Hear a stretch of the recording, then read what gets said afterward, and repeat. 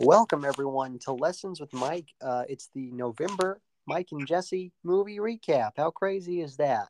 We're already over halfway through December, and we're just now getting to November. There's been a bit of a delay, so apologies for the delay, but we're getting in it full swing. So, we have a few films to discuss. We have three films that we're going to be discussing, and Jesse's going to start off with the first film of the month he saw. Hi, I'm Jesse. Anyway, the first movie that I saw this month was called League Warworld. So basically, what Justice League War World is basically War. War World. Yes, that's it. There we go. It Words are is. tough.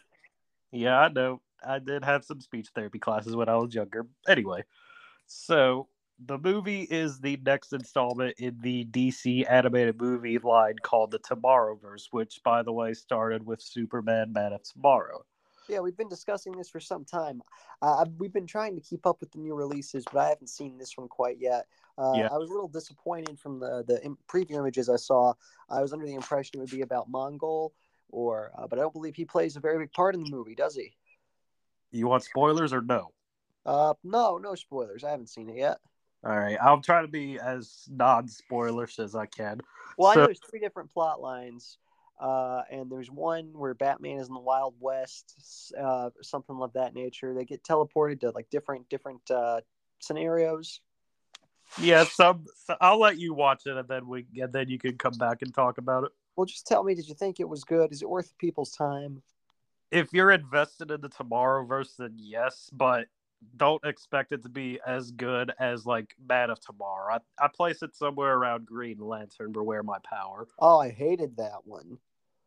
I mean, there's just a critique of mine. It could have done a lot better with what it had, and I feel like a lot of stuff could have been cut out. Hmm. Fascinating. Well, let's just scrape that one aside unless you have any other thoughts, and we'll move I on to mean, the. still definitely watch it if you're invested in the Tomorrowverse because you want to know one slight spoiler. Not really, no. Oh, I haven't well, seen it yet. oh, okay. I like watching these DC animated movies whenever I get time. The issue is I haven't had time lately. I mean, this month has been busy for both of us. I've only been able. I was November. I have two films on my list. You have two films on your list, and there is one overlap. So it's been tough to find time to do anything. But I True. do want to announce to the people that are listening, the Mike and Jesse monthly movie recap will have another edition in January with the December recap. Also, at the end of the year, we will be going over our personal top 10 films of 2023. Stay tuned for that, probably before the December recap. We're looking in late December or early January, we'll release the 2023 top 10. And then maybe a week or so later, we'll release the December 2023 recap. But yeah, looking forward to that. I'm really enjoying these. I love discussing media and all sorts of things. As far as the Tomorrowverse goes, I know upcoming they have a three-part movie series, Crisis on Infinite Earths, which seems like a big conclusion, but the Tomorrowverse, I feel like it just started. How long has it been going on for now? 2020, late 2020. See, I feel like it just started. Hard to believe it's been going on over almost 3 years. I mean, who's to say it's gonna end after the three-part movie? It could just go back to the universe. I feel like it's just going to end. I love the art style, though. I wish. The art style was very great. I wish more movies were Yeah. like that art style. My favorite has to be The Long Halloween. I love that one. That one was beautiful. Jensen Ackles as Batman is probably one of the best Mhm. voice castings. And I really do like the idea of splitting stories into multiple segments so that way you can tell a longer story. A lot of these DC animated movies, they feel really cramped trying to fit as much as possible into a very short story. Uh, but I think it works. I think it works. It's better to do that than it is to cut away from really good points in the material. But moving on from the DC Tomorrowverse, the overlap is what we're going to talk about now. The film that we both saw for the first time this month, Spider-Man Across the Spider-Verse. Yeah, it was a little long. I think we had meant to see it in theaters, but we never got to it. I never got around to it. I do remember I was on a cruise a few months ago, and it was playing on the top of the cruise deck. But I don't really see the value in watching a movie while you're on the cruise. Instead of that, I was losing money at the casino. So maybe Quite that's unfortunate. my own flaws for thinking that. But we did finally see it. So Jesse, what are your thoughts? I thought it was just as good in some aspects better than Into the Spider-Verse. And Uh, I definitely love the improvised character traits and just the character backstory of Miguel O'Hara's Spider-Man. See, I'm going to have to agree, but also disagree. I think the animation was very, very top notch, very interesting. I love the animation. I love the different styles they used. I loved all the different Spider-Men. I do not like that they made Miguel such a jerk. Like I didn't like that. Like I I don't mean, know. it makes sense why he's a jerk in the movie. I still don't like it. Like he was so mean, and it's unnecessary. You're creating conflict when in reality there should not be this conflict. Uh, so many problems could be solved if people just talk to each other in these films. I know you're supposed to, suspend your disbelief because it's a movie, but as I get older, I'm thinking more and more simple solutions to these issues.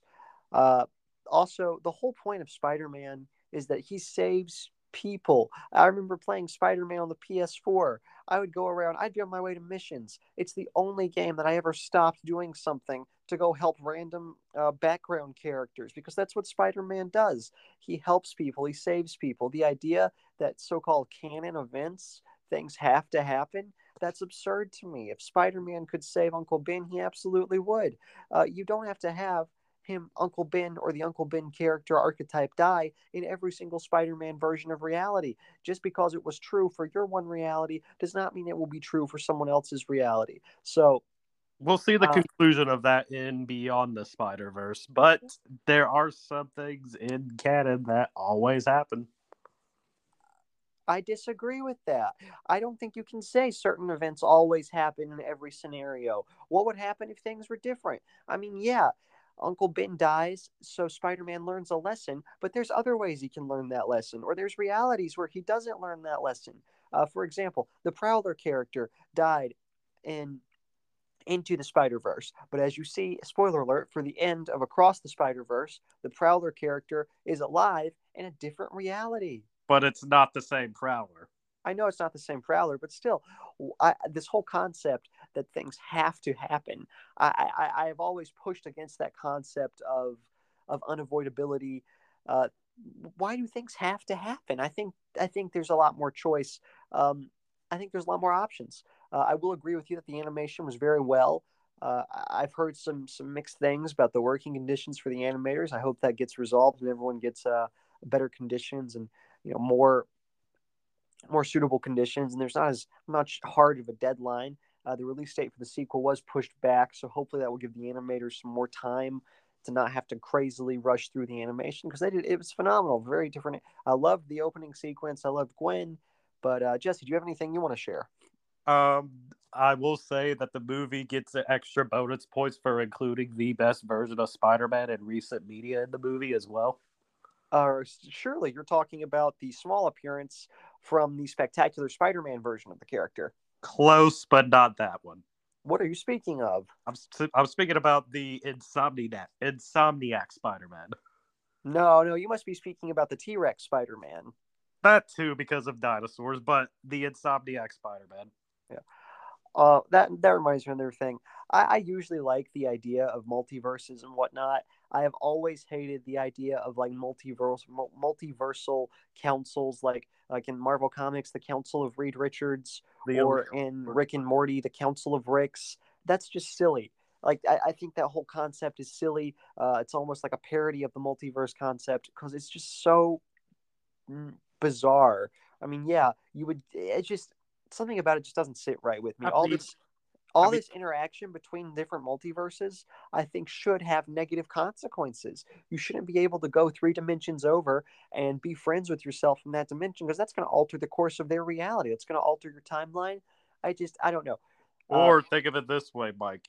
Each reality is just a branch of the main reality. You can't change the main reality, but each time you go back in time or to another timeline, it's a branch of the main reality. So while the main reality is by itself, nothing happens. Each time you change something, you go into another timeline.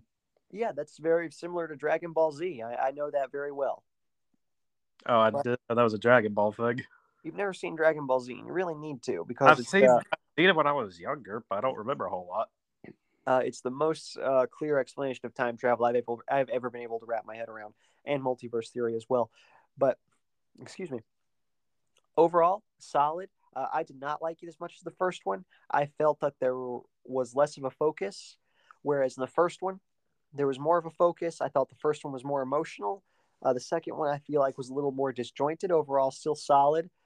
Very great animation, great voice acting, great sound design, and a lot of really cool, subtle Easter eggs that you really have to pay attention for.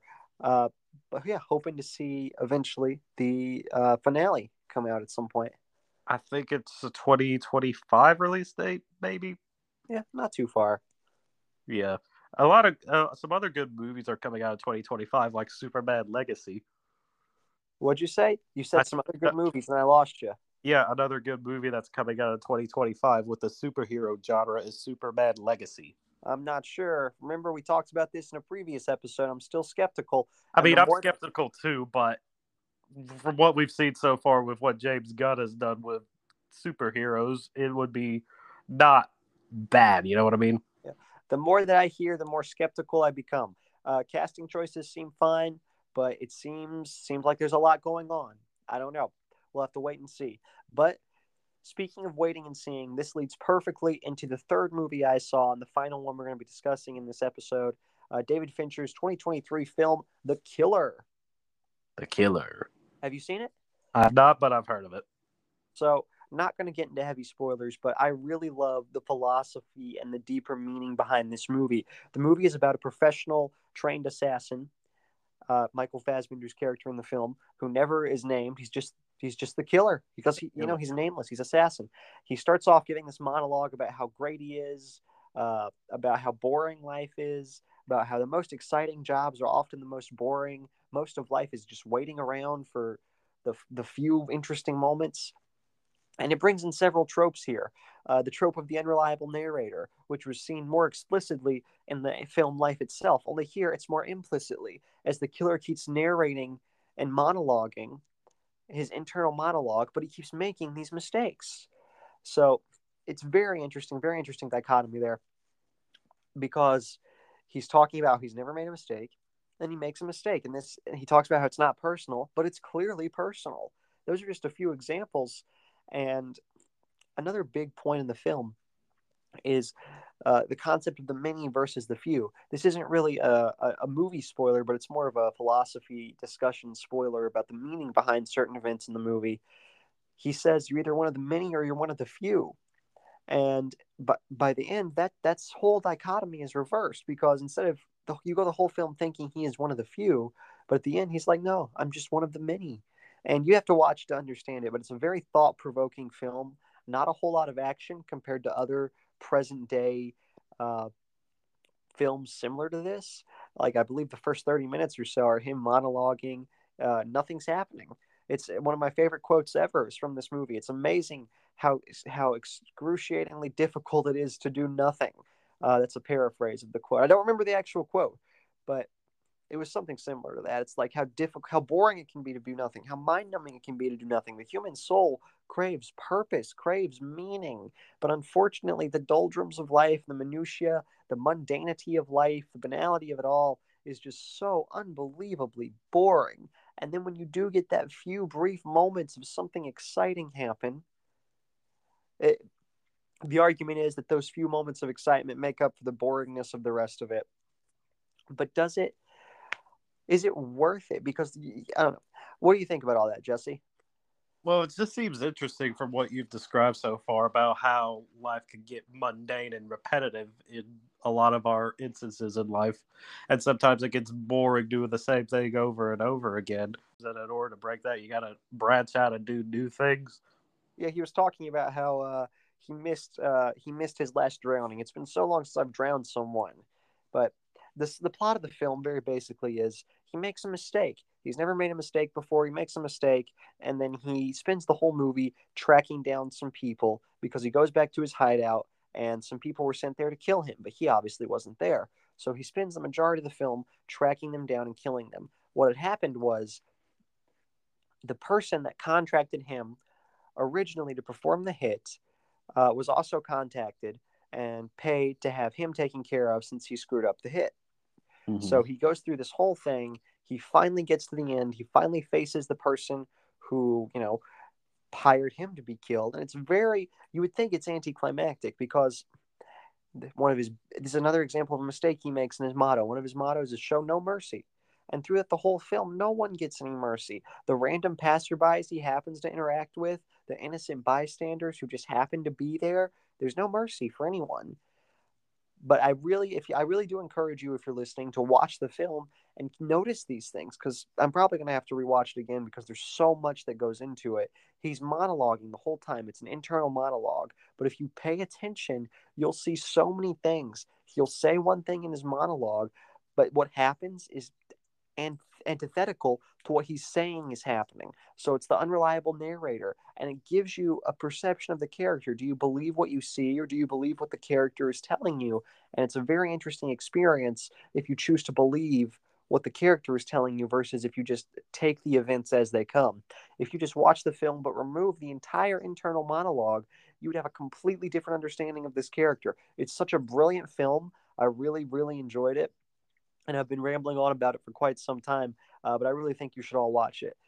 It's a thinker. It's a thinker. So you actually sit down, focus, think, experience, enjoy, and consume. Don't just have it on in the background while you're eating popcorn or doing the dishes. Just actually think about it. It's Because one I of those really, movies where you don't. It sounds like you don't turn your brain off. You gotta watch it with your brain as well, so better understand everything. yeah, yeah. Well, that's all I got. I went on for a good bit about that, but I really enjoyed it, so I don't care. And this is my program, so I can talk about whatever I want for however long. That's the best part of this thing. Oh yeah. Jesse, any final thoughts? My final thoughts is that the killer film sounds very interesting too, and it's also very cool that each movie we talked about this episode all came out this year. That's true. I think this is the first time where all the movies we've seen in a given month have came out in the given year. Usually, we'll see older movies or movies that have released a few years ago, but for the month of November, all the films we saw were 2023 brand new releases. And I'm going to tell you, just looking at my list of films so far for 2023, uh, I think it's a pretty clear how I'm going to rank them. How many films have you seen for the year 2023? Hold on, I gotta pull it up. Me and Mike have a little handy dandy. Well, we have our own versions of the Google Sheet, but we have a handy dandy Google Sheet of every film we've seen, like the numbers, and we also have our own rankings too for some of them too. Yeah. But anyway, as it stands, my 2023 total is 13. See, I'm skeptical of that because I have you down as 10. Go pull up my letterbox. Go What do pull you up have my total for 2023 as? 14. That's not possible. I'm only at 10. That is possible. I'm gonna pull up your letterbox right now and tell you how many films you've seen in 2023. Oh, I got 14. Yeah, you're right. Duh. I'm looking at this list right now. Oh, it's actually little bit closer than I thought. Yeah, I'd my say list. I think my list is pretty much set for my top 10. it's going to be a close one. Stay tuned for what our top 10 movies are going to be. It's a close one. There's two of them that are neck and neck for the number one spot right now. Very interesting. Some of these, to be quite frank, most of these movies are absolute garbage. Uh, Yeah, but same. fun garbage. Actually, I'm looking at it. The only one in here that I really regret seeing is The Flash. I just feel like I lost a large portion of my life. I don't recommend anyone see The Flash. I recommend, if you have seen The Flash, to do whatever you can to make peace with your poor decision. Like I've tried to, I've not been able to yet.